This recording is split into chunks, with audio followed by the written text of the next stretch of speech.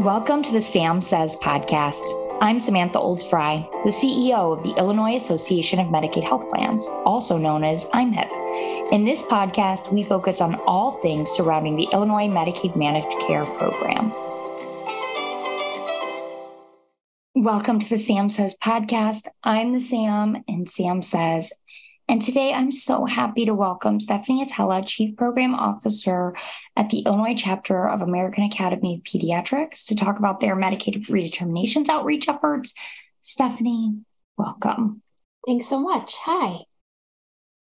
And I'm just so glad you're here because, Medicaid is, and Medicaid redeterminations are so critical to both of our organizations, right? Like, we are covering in Illinois well over a third of the children, clearly pretty important to the American Academy of Pediatrics, and then obviously to the health plans. Those are all our members, and we want to maintain coverage for them. And so we are talking about redeterminations over here at IMHIP every single day. And I suspect at the American Academy of Pediatrics, you guys are.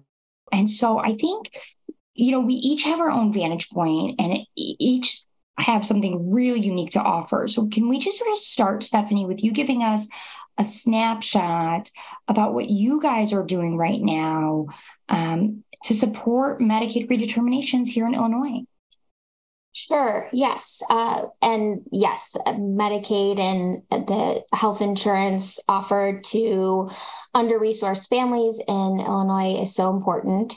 And so there's only our doctors want to take care of children, see children, make sure they have all of the resource and services that they need. And so that doesn't always include making sure that they're completing paperwork and things like that for programs that are outside of their control. But certainly making sure that they're echoing messaging and understanding the steps that were and are required for redetermination, especially since some of these families have never been through this process before, was really important to us to make sure that our pediatricians and their office staff knew how to support families through that process. And as we know, it's been a multi-stepped and multi-phased process, and started with things that, may be very simple for people who have all the resources they need to complete the steps, like internet access and strong health literacy and recognition of the different mailings and communications that may come out. Where for others, it's very complicated and maybe not even in the language that these families normally natively speak. So our goal was to just make sure that our members and pediatricians, and again, their office staff that supports families, felt equipped to communicate with the families and what to expect and understand the different timing of the different steps and how to support families in not losing their coverage. Oh, I'm so glad you highlighted that, Stephanie, because I think so often what is missed is we are sort of trying to bring, and here I'm and the MCOs, this sort of falls more in our bailiwick, like we're used to sort of this work. But what is sort of lost in that communication is we know our provider partners aren't always, like some are super familiar with this kind of stuff, but a good amount aren't. And so we're trying to simplify resources for our providers and simplify resources for our Medicaid members. And obviously that looks really different too, like how we break something down and communicate something for a pediatrician's office understandably looks different than how we would communicate that to the family themselves. From, like you said, a health literacy standpoint, or, just the way we're communicating, who we're communicating with. Like for pediatricians, maybe a webinar is the right way to go. For a Medicaid member, a webinar is absolutely not the right way to go. And so I think it's really important to note that while providers are often seen as this wonderful resource and such an important part of a member's healthcare journey. Like, hello, they're your doctor or your behavioral health provider or, whatnot. But we're now really, in order to sort of get this all right, asking them, some of them, to wade into waters they've really never done before or have done in sort of a limited capacity, and none of us have done for 3 years. And how do we support the providers? How do we support the members? How do we streamline that messaging so we're not muddying it up where the health plan saying one thing, the department saying another thing, and a provider saying a third thing? And I think here in Illinois, we have some good messaging on some of that. Like HFS has really led there and been helpful. But I think it's just really important what you've underscored of like, this doesn't fall into a traditional provider's like bailiwick. Like, this wasn't taught in med school how to fill out a Medicaid application. But that being said, you guys are doing this work and you are committed to it. And that's why we're talking today. I know that you are seeing some areas of success and opportunity. Do you want to sort of highlight what you're seeing or what your pediatricians and their offices are seeing sort of on the ground? Yeah, I think, there was an article that came out today with just some of the updated numbers for the state of Illinois. Given that this has been a national exercise, we have seen some data coming out of other states a little bit earlier than Illinois and have a pulse on what's happening there and have looked to the national AAP to continue providing that information to each of the state chapters and lessons learned. And, if there are states that are farther ahead in the redetermination process than Illinois is, then, we're certainly taking those lessons. But I think just it's good to take a look back on what we did to try to prepare our members. And so in March, we partnered with HFS and did a webinar around redetermination, what to expect, what those steps were, and recorded that webinar, put it on our website. It's on the homepage, easy to find. The slides are there as well. And then we we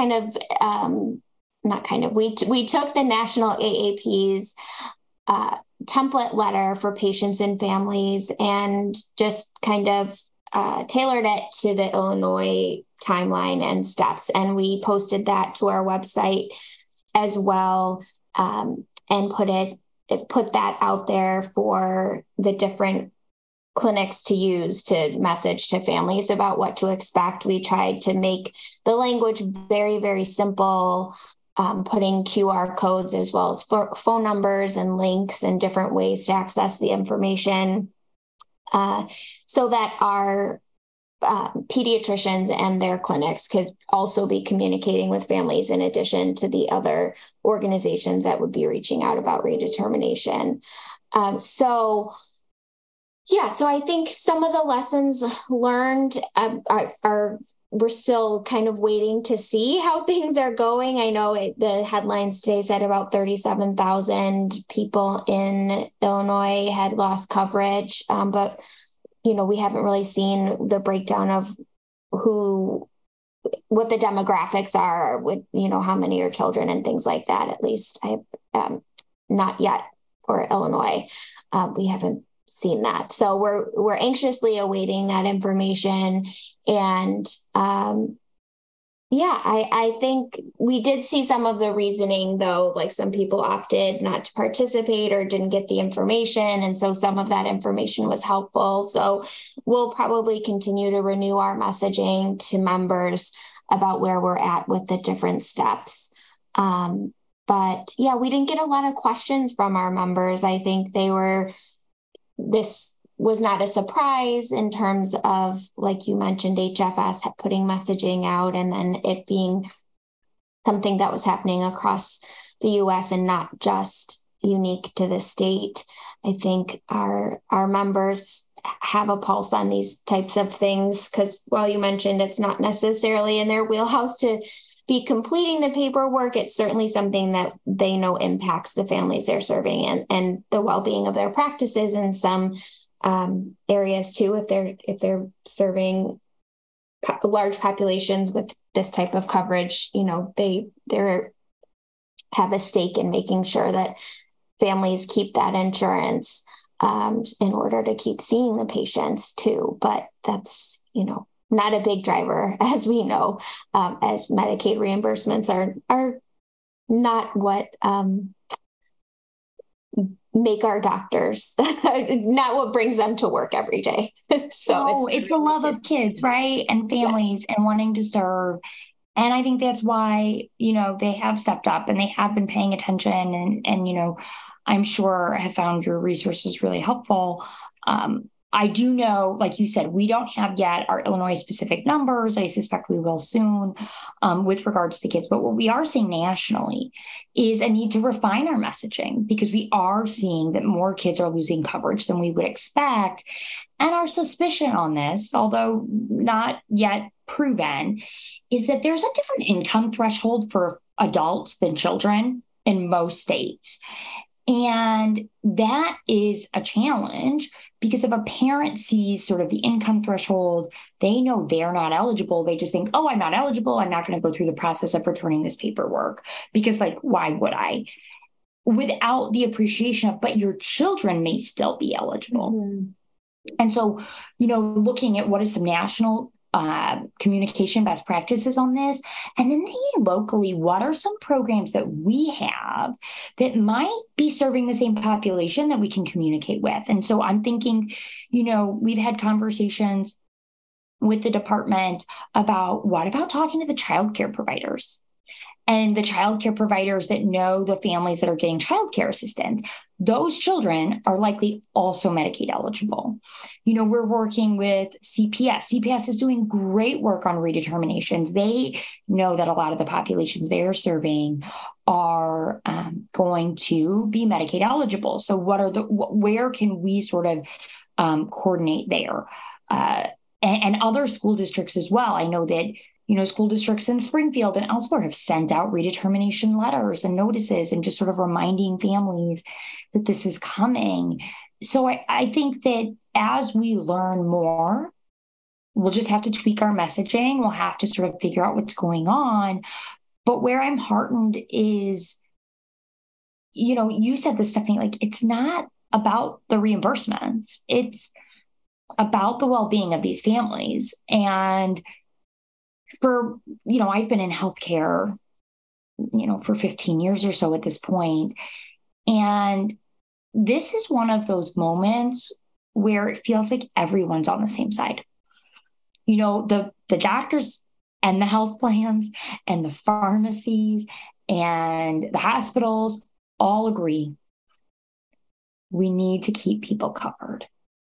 And we need to work together to do it. And let's partner with schools and childcare providers and churches and transportation providers and anybody we can think of to get this right. And as Herculean of a task as it is, and as hard as it is, I think that moment is really important. And I think we recognize why is because if it goes wrong, it hurts our entire ecosystem. These members losing coverage doesn't mean they don't get sick. It just means that it puts an additional strain on the system at a time when the system can least afford it, I suspect, given everything else that they're facing. So there's a lot at risk, but it's bringing us together in a way that I haven't seen and that I'm really heartened by. It's a challenging situation, sort of bringing people together. I love to hear that, Samantha. I mean, we're I guess in the space where that's children and families are always top of mind for us, and likely, your organization as well. And so it's great to hear that that's kind of what you guys are noticing from the process. And I can only hope that we slow things down with the amount of people who are losing coverage, who are eligible. And we'll certainly continue to work to do that from whatever place we can and continue our advocating and recommendations for best practices on how to do that. Absolutely. We have to get it right. Families are depending on us to get it right and to use our voices to make sure that their voices are heard. And so I know that you guys at the Illinois chapter of American Academy of Pediatrics will do that. And I know that we'll do that here at IMHIP as well. Oh, Stephanie, thank you for joining me, but more importantly, for always being that partner in all of this. I really appreciate your time. Likewise, thanks for having me. This was fun. Oh, good. To our listeners, to learn more about what IMHIP is doing, to listen to other interesting podcasts like this one, we encourage you to visit our website at imhip.org. And of course, don't forget to like and follow us and ILAAP on Facebook, LinkedIn, and Twitter. I'm Samantha Olds-Fry, the Sam and Sam Says. Thanks for joining us. And until next time, be well and stay safe.